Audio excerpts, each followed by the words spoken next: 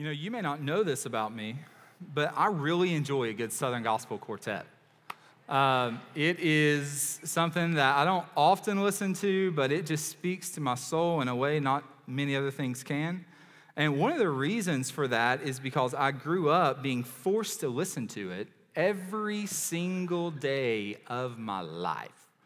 And it was in the car, it was on the TV on Sunday mornings. I was talking this morning with someone about how my dad would wake up, and it's like the first thing he would do, 'cause I don't think he drank coffee, the first thing he would do is he would turn on the Moles Singing Convention. I don't know if y'all remember that or not.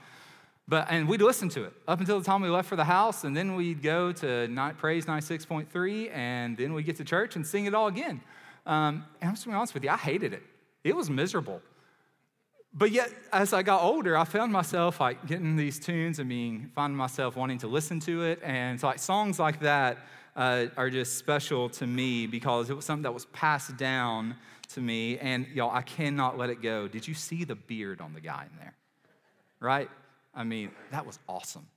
So I don't think Pastor Keith would be okay if I grew my beard that long and my hair out. I don't think I can grow my hair out that long. And my wife just said no, so. Yeah, there's that. But that was something that my grandfather, and my papa, and my dad, they loved. My papa till the day he died, my dad to this day. And it goes perfect. I believe the Lord just really led David to that when he mentioned it to me earlier this week. Because this passage, if you have your Bibles in Deuteronomy chapter 6, verses 4 through 9, really picture what I experienced there. You see, in Deuteronomy chapter 6, God is reminding his people of his covenant that he's made with them.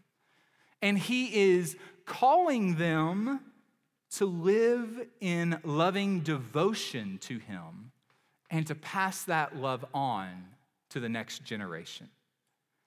And as I was sitting down this week to pray over this, and even when Keith had sent me a message asking about preaching today, this passage was on my heart, and I tried to get away from it, but I kept coming back to it. I mean, I'm the family pastor. This is the passage family pastors preach, what we're supposed to do, I guess. But then I started thinking, when I got to look at where those people were, the Israelites were, when they heard this message, it's a place you and I can relate to today. You see, the Israelites, this was a new generation, and they're about to enter into the promised land, the land flowing with milk and honey. They've been wandering in the wilderness for decades, and now they get to enter into the promised land. And there's some excitement. There's also a lot of unknown. And God knew what was lying ahead. He knew in the midst of all the excitement, there was going to be a whole lot of hardship. And God, in that moment, prepares them in the book of Deuteronomy by calling them back to his love for them and their love for him. The promises and the covenant that he made to them. And I think for us today, standing here on January the 9th in 2022, we can relate to that a bit. You see, it's early in the year. There's some excitement that maybe 2022 will not be like the last 2 years. Like maybe there will be some less mask wearing, maybe some less social distancing, maybe some less news controversy, I'll put it that way. Personally, maybe you're thinking, these have been miserable years for me, and I'm hoping this year is going to be better. But the truth is, we don't know. And just like God's people then needed to be reminded of God's love for them and needed to be called to live in loving devotion to him and pass it on, you and I need that reminder today. Because you see, Jesus, when he was asked in Mark chapter 12, what is the greatest commandment in the law? Jesus quotes Deuteronomy 6, verses 4 and 5. And Jesus told us this was the greatest commandment. Because Jesus calls believers to live in loving devotion to him and to pass that love on to another generation. You see, it is this love for Jesus and this diligence to pass it on is, I believe, the only thing that will carry us through the unknowns. And so this morning, as we come to this passage, as we come to this text, I hope and pray that we can respond better than the Israelites did. So if you would stand with me as we read this text, it should be on the screens beside me. This is what the Word of God has to say this morning. Hear, O Israel, the Lord our God, the Lord is one. You shall love the Lord your God with all your heart, with all your soul, and with all your strength. And these words which I command you today shall be in your heart. You shall teach them diligently to your children, and shall talk of them when you sit in your house, when you walk by the way, when you lie down, and when you rise up. You shall bind them as a sign on your hand, and they shall be as frontlets between your eyes. You shall write them on the doorposts of your house and on your gates. Let's pray over the word of the Lord. Heavenly Father, as we come before you, Lord, we want to hear from you this morning. Lord, we want you to speak through your word, and you prick our hearts. God, you challenge us, you encourage us, you speak to us and meet us where we are. Lord, we are people who never outrun our need for a Savior. And so, Lord, this morning we need you. Lord, I pray that you would increase our love for you today. God, wherever we are, God, you make us love you more today because we can't force it. And God, you give us your wisdom and your eyes to see how we can go on about passing on that love to others and the next generation. God, don't let anyone hear my words. Don't let anyone see me. But God, you let me fade away in the cross. And Lord, I pray each of us would walk away from this room looking to Jesus, our hope in Jesus, our strength in Jesus, knowing that we cannot keep the law. We don't have to. But we can live in loving obedience because it's your power at work in us. God, we love you. You speak to us this morning. In Jesus' name we pray. Amen. This passage, as I said, is the one Jesus had quoted when he was asked what is the greatest commandment. And that is true even when we talk to Jews. You see, in Jewish life, this text is called the Shema. And the Shema is the Hebrew word that is used for hear. And it's considered to be the heart of all of God's law. Even in Judaism, it's considered to be the heart of the law because it rises and falls with this text. Even so much so that if you are a good practicing Jew today, you will quote this 2 times a day. You will pray this to the Lord 2 times a day. And what we discover as we begin to look in this passage and the importance of it is that God is calling them to listen, not just hear. It's similar to the sense of, now, some of you all are better than I am, I'm sure, but there are times at my house where my wife Megan will tell me to do something or ask me to do something, and I will hear her, but I didn't really listen. I don't know if y'all ever do that or not. I hope you don't. But it kind of goes something like, she said something, and I'm on my phone or I'm doing something else, and I heard her, and all of a sudden, then I hear, did you hear me? And you have that little panic attack in your chest right there. And we're all too proud, or at least I am most of the time, to say, honey, I'm sorry, I didn't hear you at all. Please forgive me.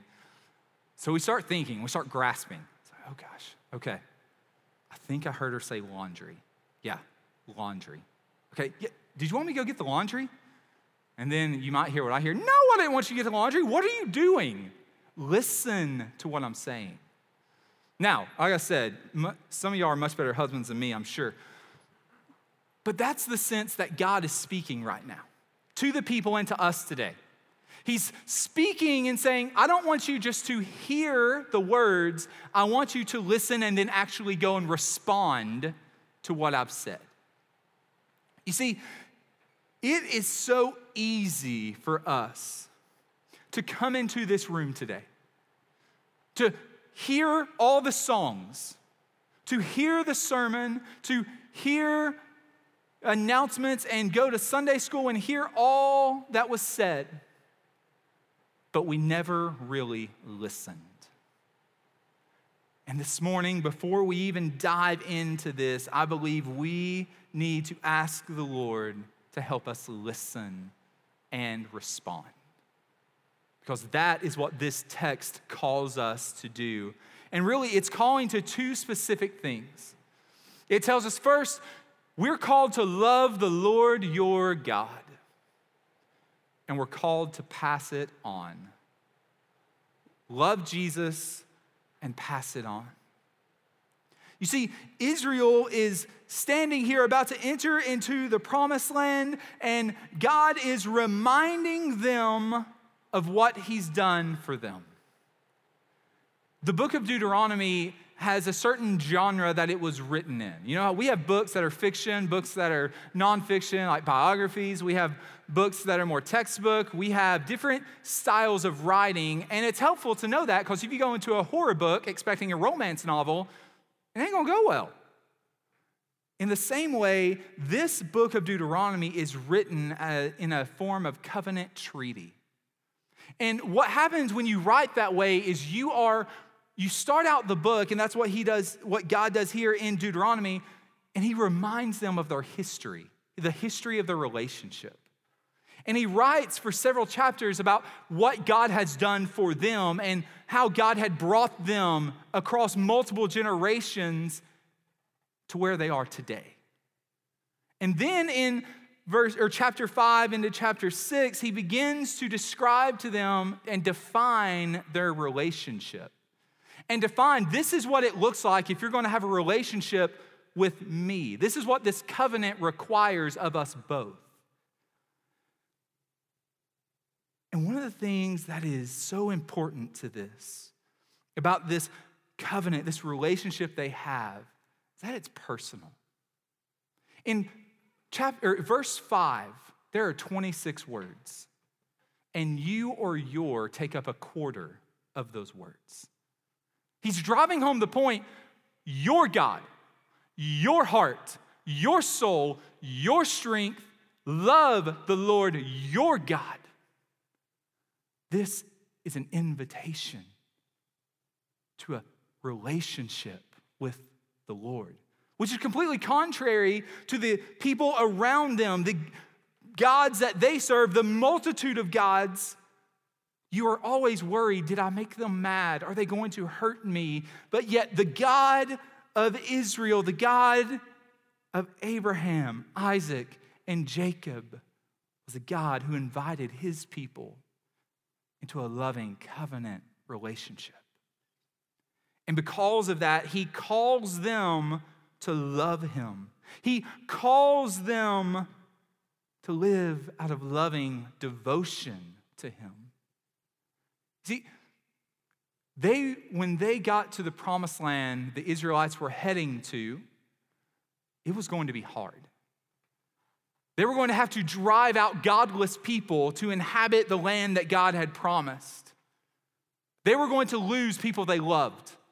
They were going to go through hard times. They were going to have sleepless nights. And I truly believe that God knew obligation and duty and fear would never carry them through what laid ahead or what lied ahead.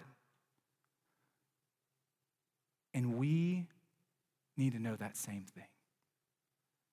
Because the reality of it is, this year that we face, we don't know what's going to happen. If the last 2 years taught us anything, it's expect the unexpected. And if you are only living for the Lord out of duty, out of obligation because you're supposed to, that won't carry you through those hard times. Do you love the Lord? Do you love him this morning? Not just going through the motions, not just doing the things that you're supposed to do, but do you genuinely love the Lord your God? You see, we define love in so many different ways today. I can love my pizza. I can love my cell phone. I can also love my kids. I can love my wife. And hopefully I don't love my pizza the way I love my wife. That would be weird.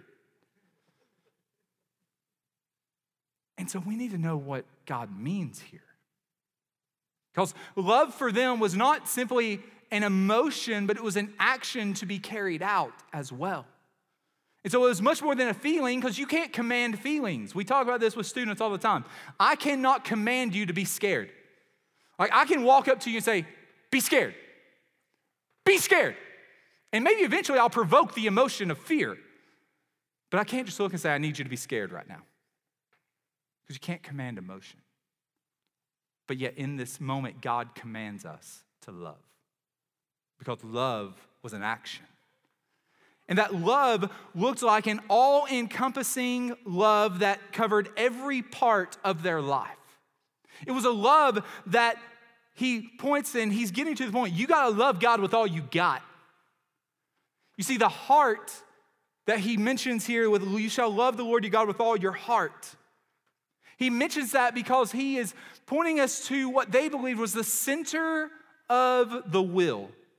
It encompassed both your thoughts, your emotions, your physical heart, and the choices that you made. And when he's looking at it, he's saying, you are to love the Lord your God with all the way you think, the way that you feel, the way that you live, and the choices you make are to be characterized by your love and your loving devotion for the Lord. But it doesn't stop there. He goes on and says, you shall love the Lord your God with all your soul. This idea of soul for us is like some blob, almost like, they didn't really get this, I don't think, in the first service. I'm hoping you all do. Like Dr. Strange level, you get hit in the chest and your body comes flying out. Some of y'all got that more than the first service. That's good. That's how we understand soul, but that's not what they're getting at. Soul was your physical being. So he says, not only are you to love God with all your thoughts, your emotions, and your choices and the way you live your life, but you're to love God with your entire physical existence. Everything you do physically should be characterized by your love for the Lord. It should define everything in your physical existence. One commentator put it this way, and I thought it was good. He said, your soul characterized the twinkle in your eye, the giddy in your giddy up. We're to love God with the giddy in our giddy up. But he goes on and says, with all your strength. That word strength there is literally, it's our word very. He says, love God with all your very. Because that makes perfect sense, right? It's an adverb. It's used to add exceedingly abundance. And what he does here, as by adding that on at the end of this, God is looking and saying, love me with abundance. Love me with everything you have, your money, your relationships, your stuff, the way that you live your life. Everything in your life is to be characterized by your love for me. I think that's good for us to know. Because so often it's easy for us to compartmentalize our lives and think, I'll love God today because it's Sunday or when I'm around a certain group of people, but once I go home, I don't have to love God the way I did over here. Or I don't want to make the people at work feel weird, so I'm not going to really love God at work the way I do somewhere else. And what God is calling them to is an all-encompassing loving God with all you got. He's calling us to that today. To love the Lord your God with all your heart, with all your soul, with all your strength. And we've got to get this. Because watch this. You cannot give to someone else what you do not have. And if you're expecting to pass on to your kids and your grandkids a love of Jesus, it's not going to be passed on if you don't have it as well. We have to love the Lord, our God. And I hope that we love him today. And if we don't, he meets us where we are and we come to love him with all we have. But it doesn't just stop there, because God never intended for the people he was speaking to that day to be the last. He never intended for them to say, okay, God, we got it, we're good. But God intended for his people to multiply, his people to spread, and that the whole earth would be filled with worshipers of God. And so they were called to pass on their faith. That love they had for God was not to die with them, but they were to lead their kids and their grandkids and those around them to love him as well. And in verse 7, he looks at them and says, you shall teach them diligently to your children. Some of your translations might say, repeat them to your children, impress on them. That word teach there carries the visual idea of carving or engraving something into stone, of taking a hammer and a chisel and then engraving it there. And he's getting the point across that the words that are being spoken, the love and the covenant that God has made to these people, and all the things that God had done for these people, they were to tell those and teach those who were to come. Their kids, the next generation, was to know there's a God. Was to know that there's a God who has done great things. There's a God who's not just done great things back in the day of Abraham. There's a God who did great things in my life. And they were to repeat that so much so that it was instilled in their next generation. And I think that's by careful choice. Because you see, in Proverbs 22:15, we're told that folly is bound up in the heart of a child. Folly is often the way of the wicked, the way that goes against God. And what I believe you see when you really watch kids is you begin to watch as they go from that cute little baby to these cute little, sometimes monster-like creatures that just are stubborn and want their way. And you have to point them in certain directions because sinful hearts don't comply. And God knew that they were going to be raising sinful humans. And those sinful hearts needed day in, day out repetition that they need a Savior of what God had done. They were to repeat that over and over to them. And I love how God gives us a little template for how we do this in our everyday life. He looks and he uses like this contrast, so whether you're hanging out and at rest or whether you're busy and on the go, you're to do this. He says, you're to teach them when you're sitting in your house or when you're walking on the way. You're to teach them when you're going to bed and when you're waking up. And I love that. He calls us to take every opportunity and every moment, look for ways to tell our kids, the next generation, about Jesus. How often do we do that?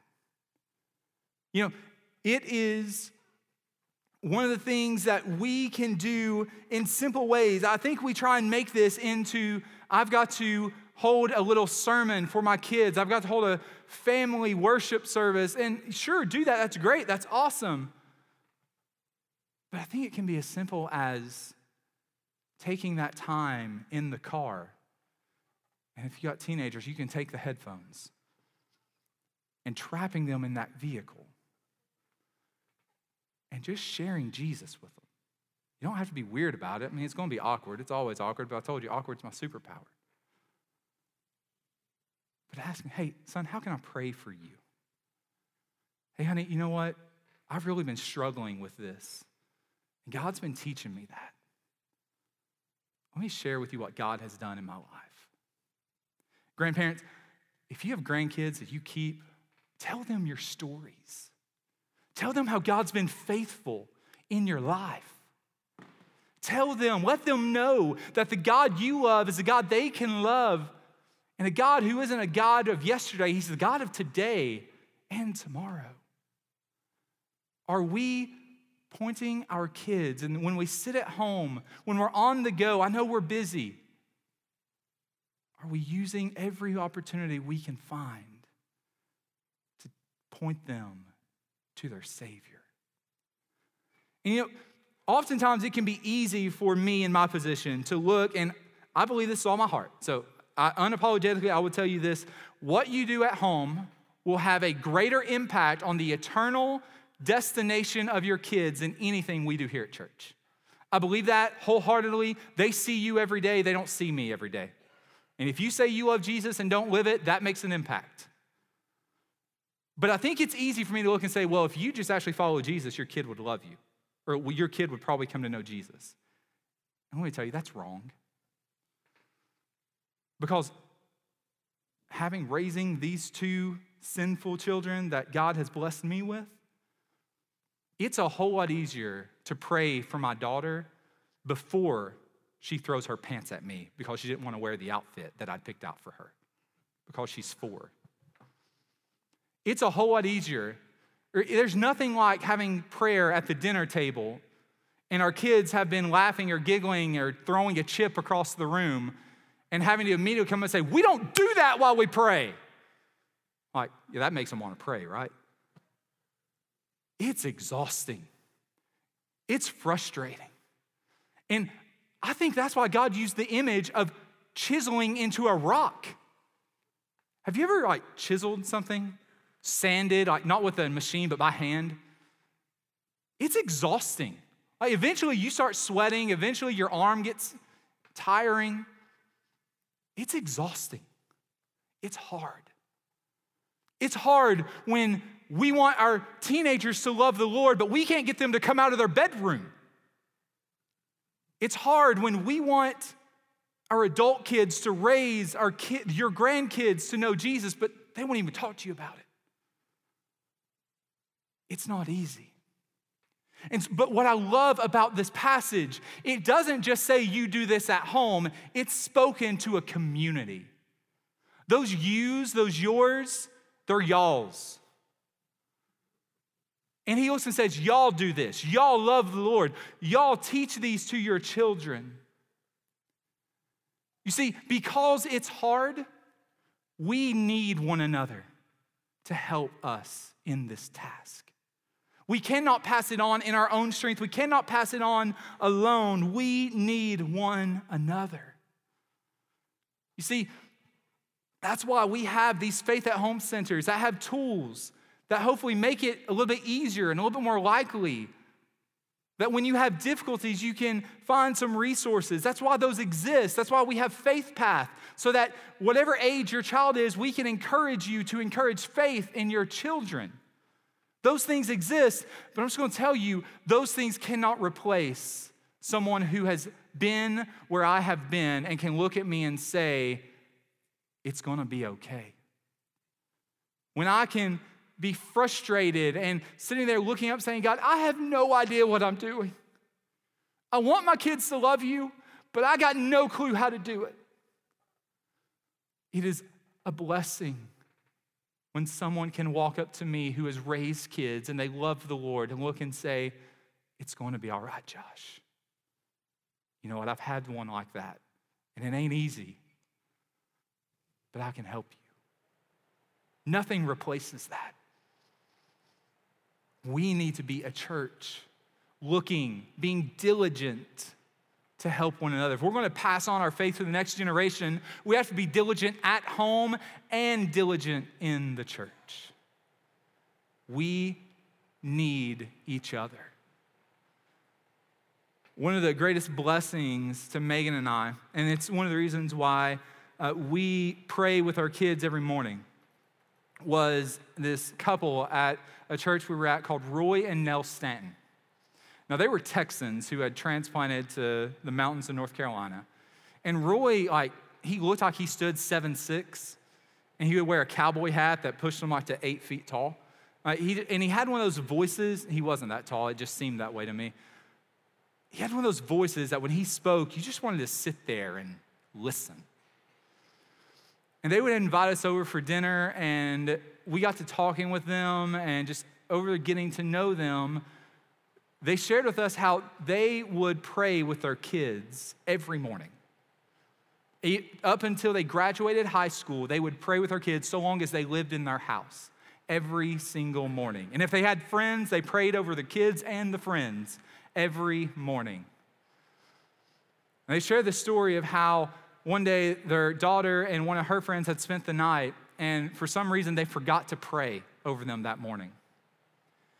And they went to school, and when they came home, her daughter's friend came over and said, "Don't you ever do that again." She said, What did I do? She said, "You didn't pray for me this morning, and my day was terrible. Don't you ever do that again." They talked to us about how they believe one of the reasons their kids love Jesus is because they spent years praying over their kids. Now, again, that's not a promise. Don't hear that wrong. But I think it does highlight something for us. We put so much emphasis into one moment, one family devotion, a family time together, and those are good, but don't underestimate the power of 18 to 25 years of consistent, repetitive little moments that point our kids to Jesus. Don't underestimate the power of 20, 30, 40, 50 years of looking to our kids and letting them know that God loves them. Let's not underestimate the power of what God could do through that. Because at the end of the day, we have no ability to save our kids. We have no ability to save our grandkids. We have no ability to save the next generation of Valley Grove. We're simply acting in obedience and trusting that He will move as we act in obedience. And the last thing He does in this passage, and I believe it's helpful for us, is I believe He tells them to be authentic in the way they pass on their faith. He begins to tell them, "You shall bind the words, the covenant, as a sign on your hand, as frontlets on your forehead, and you shall post them on your doors and your gates."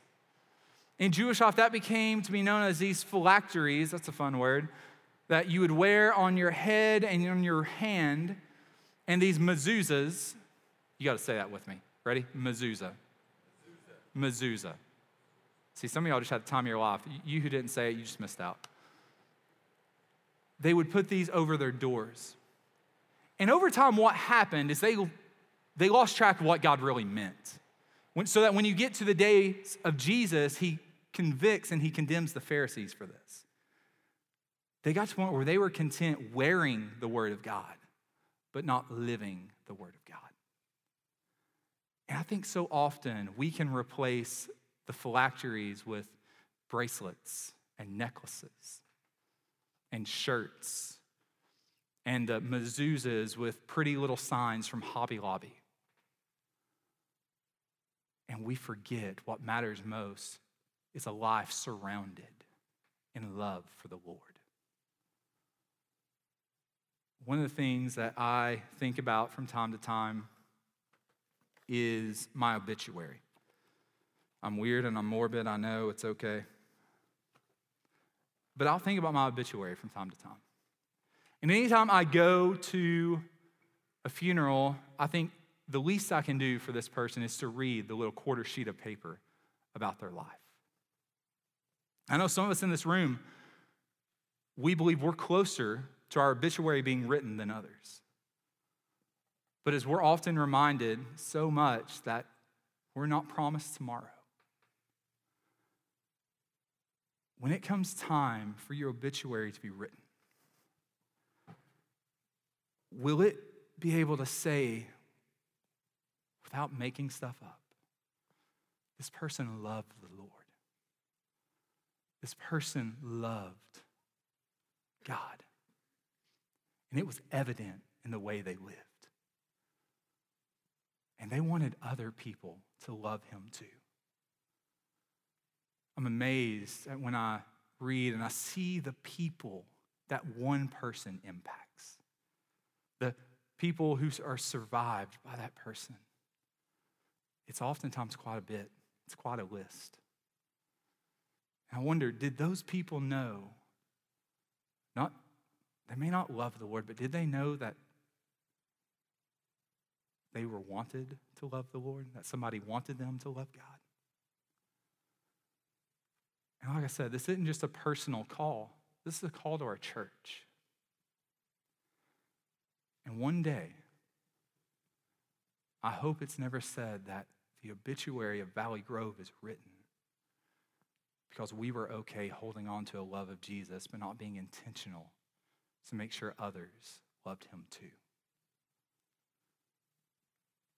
You and I are called to love Jesus and pass it on. And I hope that when we get to the end, that will be true of us.